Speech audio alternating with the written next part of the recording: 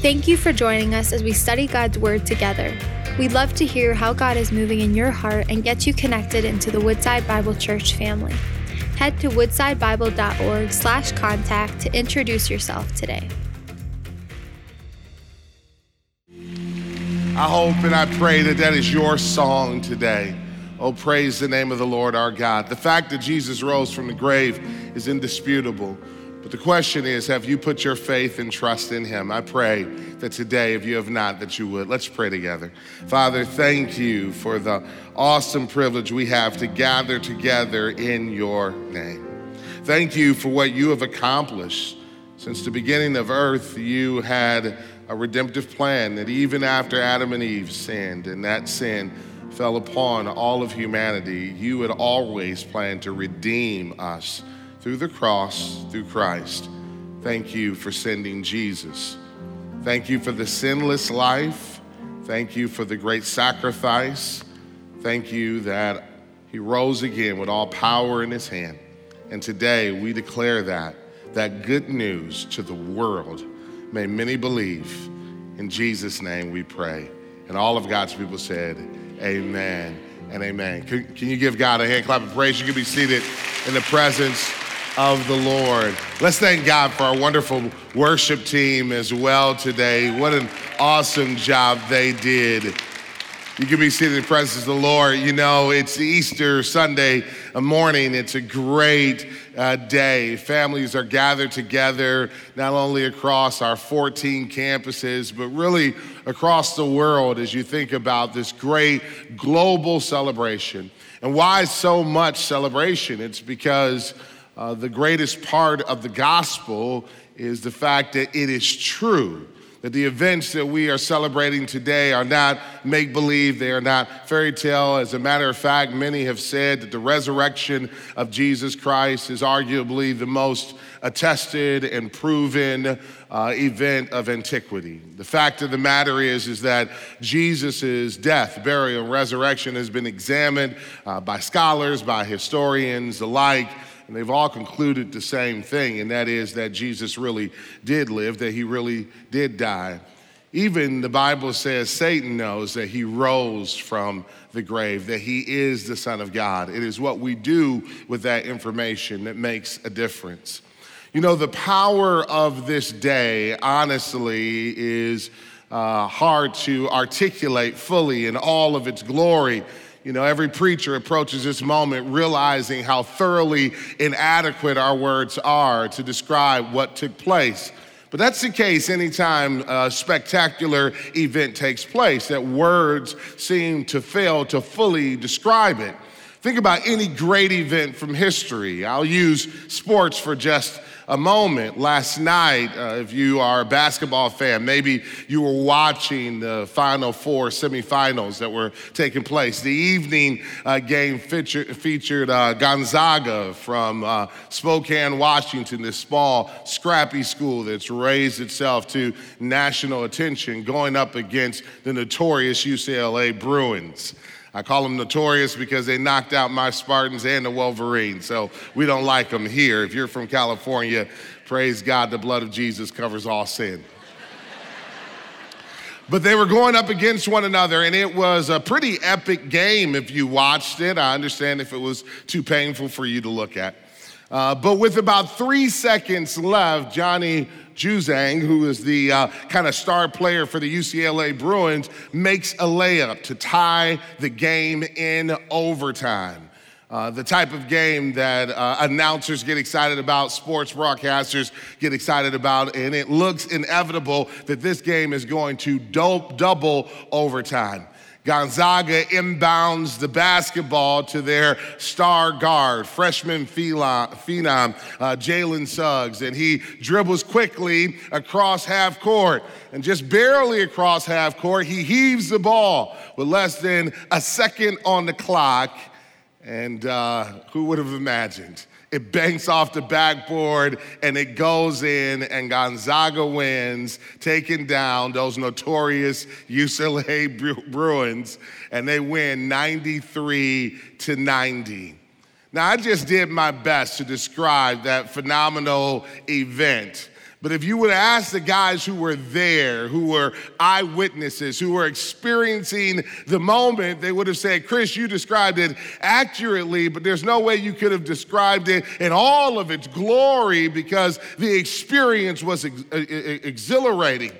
Well, so it is today. We get a chance to go beyond just the words of the preacher. We get a chance to go back to the firsthand eyewitnesses as they describe what they experienced on that first Easter.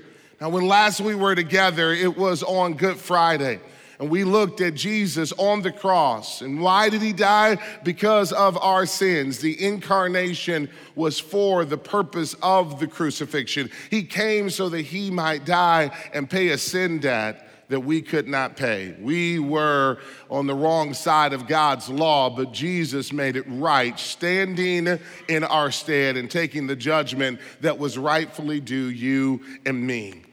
And as he hung there on the cross, the Bible tells us on that Friday that those who were his friends and companions, they quickly wrapped his body and they put him in a grave. And there he was on Friday. And then Saturday he was there, what we call Silent Saturday. But then Sunday, as the sun was rising, we have the events of the day where he raises from the grave with all power in his hands.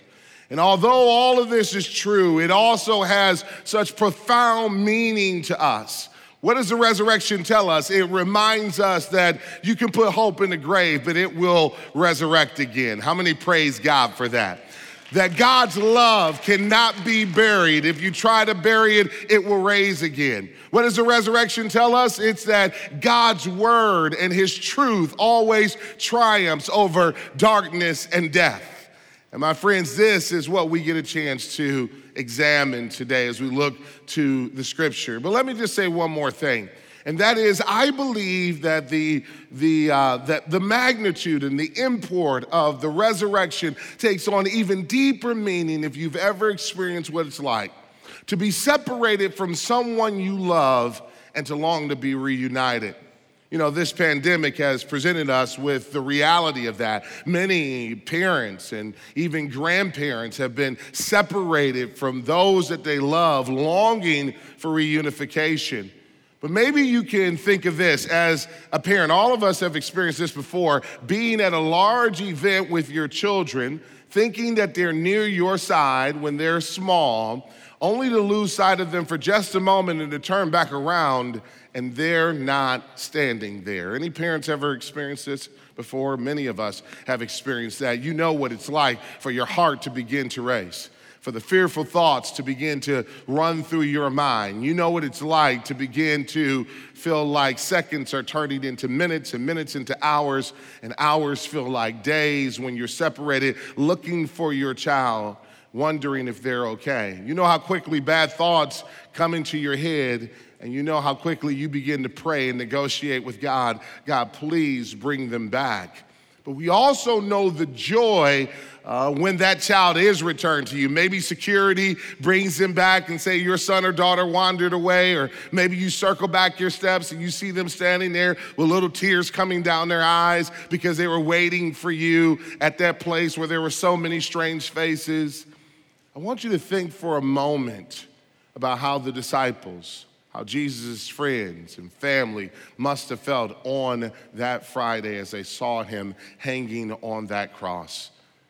The fear that must have come over their hearts thinking about what life would be like without him.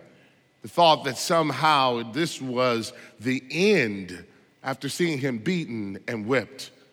I want you to consider that as we go to Matthew chapter 28. Won't you join me there? And in Matthew chapter 28, we get a chance to see not only the emotion that they must have been feeling when he hung on that cross, but we also get a chance to join in the joy that they felt as he was reunited with them.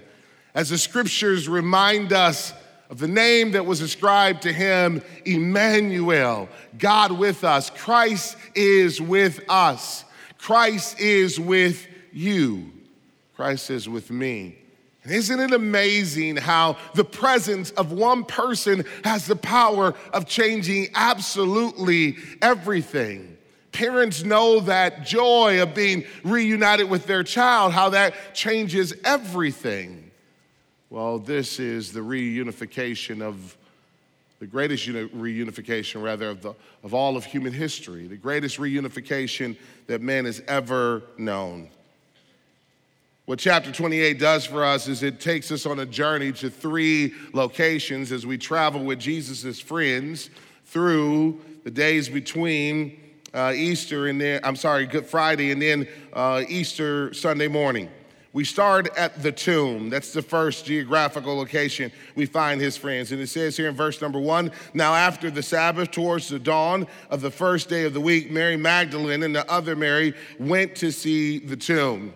I just want to pause there for just a moment to not only identify the location, but to identify the first set of friends. Jesus' friends that we encounter, it's women. I think it's an important and powerful historical note to note that although the men who followed him were called formerly his disciples, these brave women were faithfully, courageously standing by their Savior. Even when fear of following him fell upon the hearts of the disciples and leading up to the cross, the Bible tells us that they scattered. They were afraid, not abandoning their faith, but certainly fearful to stand by the side of Jesus. These brave and courageous women went to the tomb, this guarded tomb, to anoint the body of the Savior. And I just want the women who are here today to know that Jesus has been and will be always a friend to women. And I thank God for that. But going on in verse number 2, it says, and behold, there was a great earthquake, for an angel of the Lord descended from heaven and came and rolled back the stone and sat on it. His appearance was like lightning and his clothes white as snow. And for fear of him, the guards trembled and became like dead men. But the angel said to the women, do not be afraid, for I know that you seek Jesus, who was crucified. He is not here, for he is risen, as he said. Come to see the place where he lay. Then go quickly and tell his disciples that he is risen from the dead. And behold, he is going before you to Galilee. There you will see him. See, I've told you. So they departed quickly from the tomb with fear and great joy and ran to tell his disciples. And behold, Jesus met them and said, greetings. And they came and took hold of his feet and worshiped him. Then Jesus said to them, do not be afraid. Go tell my brothers to go to Galilee, and there they will see me. I hope that you don't miss not only the joy and the power of this moment, but I hope you don't miss the irony of this moment. Here these guards were sent and assigned one job, and their one job was to guard the tomb of a dead man. A dead man who had followers that were too fearful to stick by his side during his trial. A dead man who had been crucified in front of all of the watching eyes of Jerusalem. A dead man whose death was broadcast and celebrated by the Sanhedrin and the religious rulers of the day. He was dead. Jesus was dead. And here he was in the tomb, and their only job was to guard the tomb, but then God intervenes. Aren't you glad that God steps into the moment? Into the moments that the devil thinks he's won, into the moments of human history where Satan wants to wave his flag and God says, no, Satan, you cannot have this moment. I'm grateful that he stepped in on this Easter Sunday morning. And it says here in verse number 4, and for fear of him, the guards trembled and became like dead men. Their job was to watch a dead man, and they ended up like dead men. This is what happens when we stand against the Savior. This is what happens when we deny God, is that everything turns to death. Every brokenness happens in our lives when we refuse and deny the truth of Jesus' resurrection. And so here they are, and overwhelmed by the glory of God laying there. And why were they like dead men? It's because of fear. And this is what the resurrection represents for those who have not believed. You know, I recognize that there are many who are gathered here today investigating these things. Some of you, for the first time, you've maybe come into a church, and I'm grateful for you being here. I want to just remind you that the things that I'm reading to you are historically verified. The things that I'm reading to you concerning the accounts of Jesus' death, burial, and resurrection are not make-believe. They are not fable. They are not myth. They are history, but it's a living history. It's a history that changes the world. Because if Christ is risen, then he is who he said he was. He is Lord, Lord of all, Lord and King of the Jews, King of the Gentiles, King of heaven, King of the world. He is certainly Lord of our lives. And we need to acknowledge that. We need to acknowledge and accept and believe that. Now, for those who do, we're going to see the response. But for those who choose to reject, then his resurrection is a reason for fear, because he is coming back again, and he will judge all men for the deeds that we have committed in the body. But the scripture goes on to say that there was a different response for those ladies. Look at verse number 8. So they departed quickly from the tomb with fear and great joy. Do you see how fear turns to great joy for those who have put their faith and trust in him? How many this morning have great joy that the tomb is empty? How many hear that as good news? How many celebrate that fact? This is what we have in Jesus is the good news that because he lives, we have life. His resurrection means that Satan's power over our lives is defeated, and it also means that there is more to this life than this fallen world. You know, one pastor that I know says this to his unbelieving friends, that if you don't believe the resurrection, you should at least hope that it's true. And why should you hope that it's true? It's because if all there is this world, then we have nothing to look forward to. There's no reason for justice. There's no reason for love. There's no reason or oughtness in life. It's all we have is random chance and brokenness all around us. But if there is something beyond this world, if there is the promise of heaven and also the reality of an eternity of condemnation for those who reject Jesus, there is the ultimate reason to seek after truth, justice, and love. We not only hope that it's true, we know that it is true, and that is why it is of great joy. That is why we celebrate the fact that Christ is risen, he is alive, and he is with us today. Oh, praise the name of the Lord our God. And so then the scene shifts. It shifts from the tomb to the city, the region of Galilee. And look at what it says in this next section, verses 11 through 15. We see here, while they were going, these women, as they were going to the city where Jesus had told them to go, to Galilee, behold, some of the guards went into the city and told the chief priests all that had taken place. And when they had assembled with the elders and taken counsel, they gave a sufficient sum of money to the soldiers and said, tell people his disciples came by night and stole him away while we were asleep. And if this comes to the governor's ears, we will satisfy him and keep you out of trouble. So they took the money and did as they were directed, and this story has been spread among the Jews to this day. We see now why the disciples had to write these accounts to set the record straight. But I want you again to see the irony that drips from every verse of this account. These women went boldly back to the city in the open to declare that Jesus was alive. The soldiers went timidly back to the city in secret to declare that Jesus was alive. The chief priests, the rulers of the day, did to those soldiers what they had done to Judas previously. They bribed them, they gave them money and made up a fictitious story as if that was going to fly. Think about it for just a moment. Here's the story that they would have everyone to believe. That those timid disciples who were too afraid to follow Jesus through his trial somehow mustered up the courage to go up against a group of Roman guards to try to get back the body of Jesus. Highly unlikely and improbable. And even if they were able to pull that off. Wouldn't it be just as simple to go and shake them down and to find the body of Jesus wherever they had secretly hid it?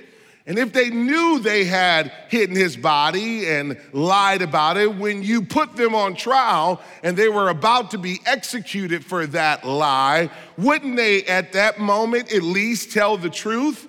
I mean, most of us may lie if we thought there was some social advantage to it, but at the moment where we thought we were going to lose our lives, surely we would tell the truth then. All of this was a poorly planned deception, but that's how deception works. Deception always leads us into greater tragedy, greater problems. And this world is so full of deception, and we often are self-deceived. But today I want to encourage you and appeal to you to believe the truth concerning Jesus.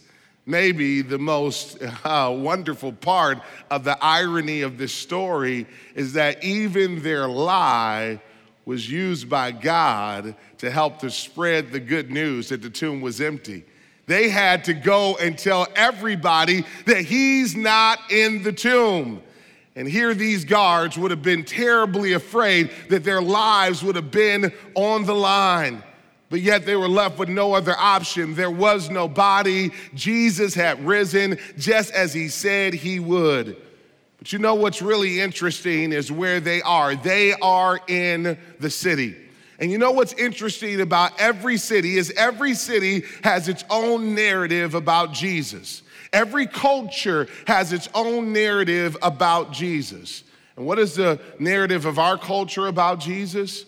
Well, there's so many things that people say about Jesus, about him being maybe a good teacher or a good prophet. I wonder what narrative has shaped your heart about him. Have you followed the narrative or the rumors about Jesus that others have said, or have you checked the report yourself? When you check the scriptures yourself, what you must conclude is that Jesus Christ is more than just prophet. He is Lord of all. And the prophetic fulfillment of his resurrection confirms it. That everything that God said would happen, happened in Jesus Christ. Don't believe the rumors, believe the truth of God's word. Believe that Jesus Christ died for your sins, that he rose again, and that today he stands to offer grace, mercy, and salvation. How many believe the word of God? Well, the scene quickly shifts from the tomb to the city to a mountain in Galilee, and no random mountain. This was a significant mountain. And here he is surrounded by the set of closest friends who walk with him through all of life. He is surrounded by his disciples. And look at what it says. Now the 11 disciples went to Galilee, to the mountain to which Jesus had directed them. And when they saw him, they worshiped him, but some doubted. And Jesus came and said to them, all authority in heaven and on earth has been given to me. Go therefore and make disciples of all nations, baptizing them in the name of the Father and of the Son and of the Holy Spirit, teaching them to observe all that I have commanded you. And behold, I am with you always to the end of the age. Jesus takes them to this mountain in Galilee that holds tremendous significance for them. Why? Because in Matthew chapter 4, verse number 19, what we discover is that this was the very mountain in which they were commissioned. They were called, they were appointed by Jesus, and they were sent out. Jesus brings them back to that historic place. And imagine what they must have saw, standing on that mountain, overlooking the region in which they had done all of their ministry. What it would have no doubt brought back to their minds were memories of moments with Jesus. They would have remembered the place where Jesus cast the demons out of the demoniac. They would have remembered the place where Jesus fed the 5,000. They would have looked and they would have saw places where Jesus taught them in private and crowds and masses in public. They would have remembered Peter, no doubt would have looked from that mountaintop and remembered as he looked down the place where Jesus healed his mother-in-law. Think as their minds flooded with memories. And I think that's what God intended. He wanted them to rehearse the moments of their lives so that they could be reminded that God was with them every step of the way, that Christ was with them in every moment. Friends, today I want to remind you, as you look back over your life, that God has been merciful and gracious to you, that God has been at work in every step and stage of your life. Think about those moments you thought you would never make it, but by God's grace, you survived. Think about those moments you thought you were at the end of yourself, but God allowed you to see yet another day. Some of you, even now, can look back over your life and say, I have no idea how I made it, but God. My friends, the good news is that he is Emmanuel. He is God with us. Christ was with them. Christ is with us. And because of his resurrection, we have hope that Christ will be with us even into eternity. And that is why we praise the name of the Lord our God. It's because every step of the way he is with us. And then he says to them, because I've been with you, go and tell the world. Tell the world what? That the hope they've been looking for, the love they've been longing for, it is here that God has triumphed, that the kingdom has been inaugurated in the resurrection of Christ, that it has come and that we can have forgiveness, restoration, and friendship. Friendship with the Creator, a friendship that relieves us of the burden of having to be Lord of our own lives, and a friendship that changes absolutely everything. My friends, this is good news.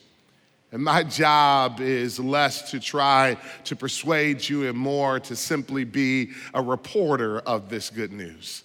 What you do with it is your choice.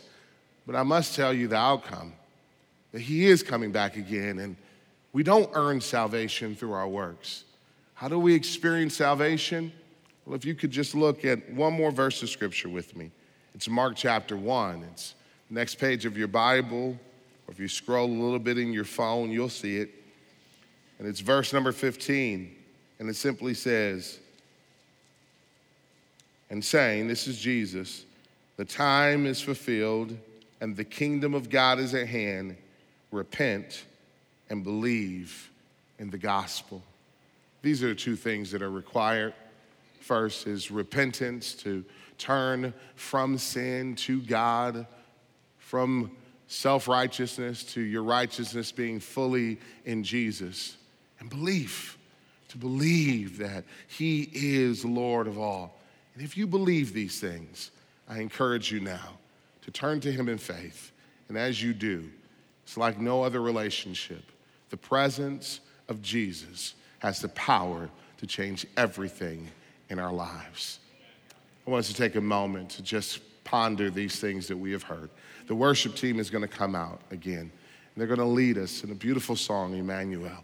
As you listen to the words of these songs, let it wash over your heart and consider the fact that Jesus is Lord of all and that he is risen today.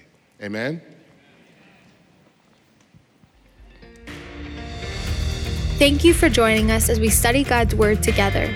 We'd love to hear how God is moving in your heart and get you connected into the Woodside Bible Church family. Head to woodsidebible.org/contact to introduce yourself today.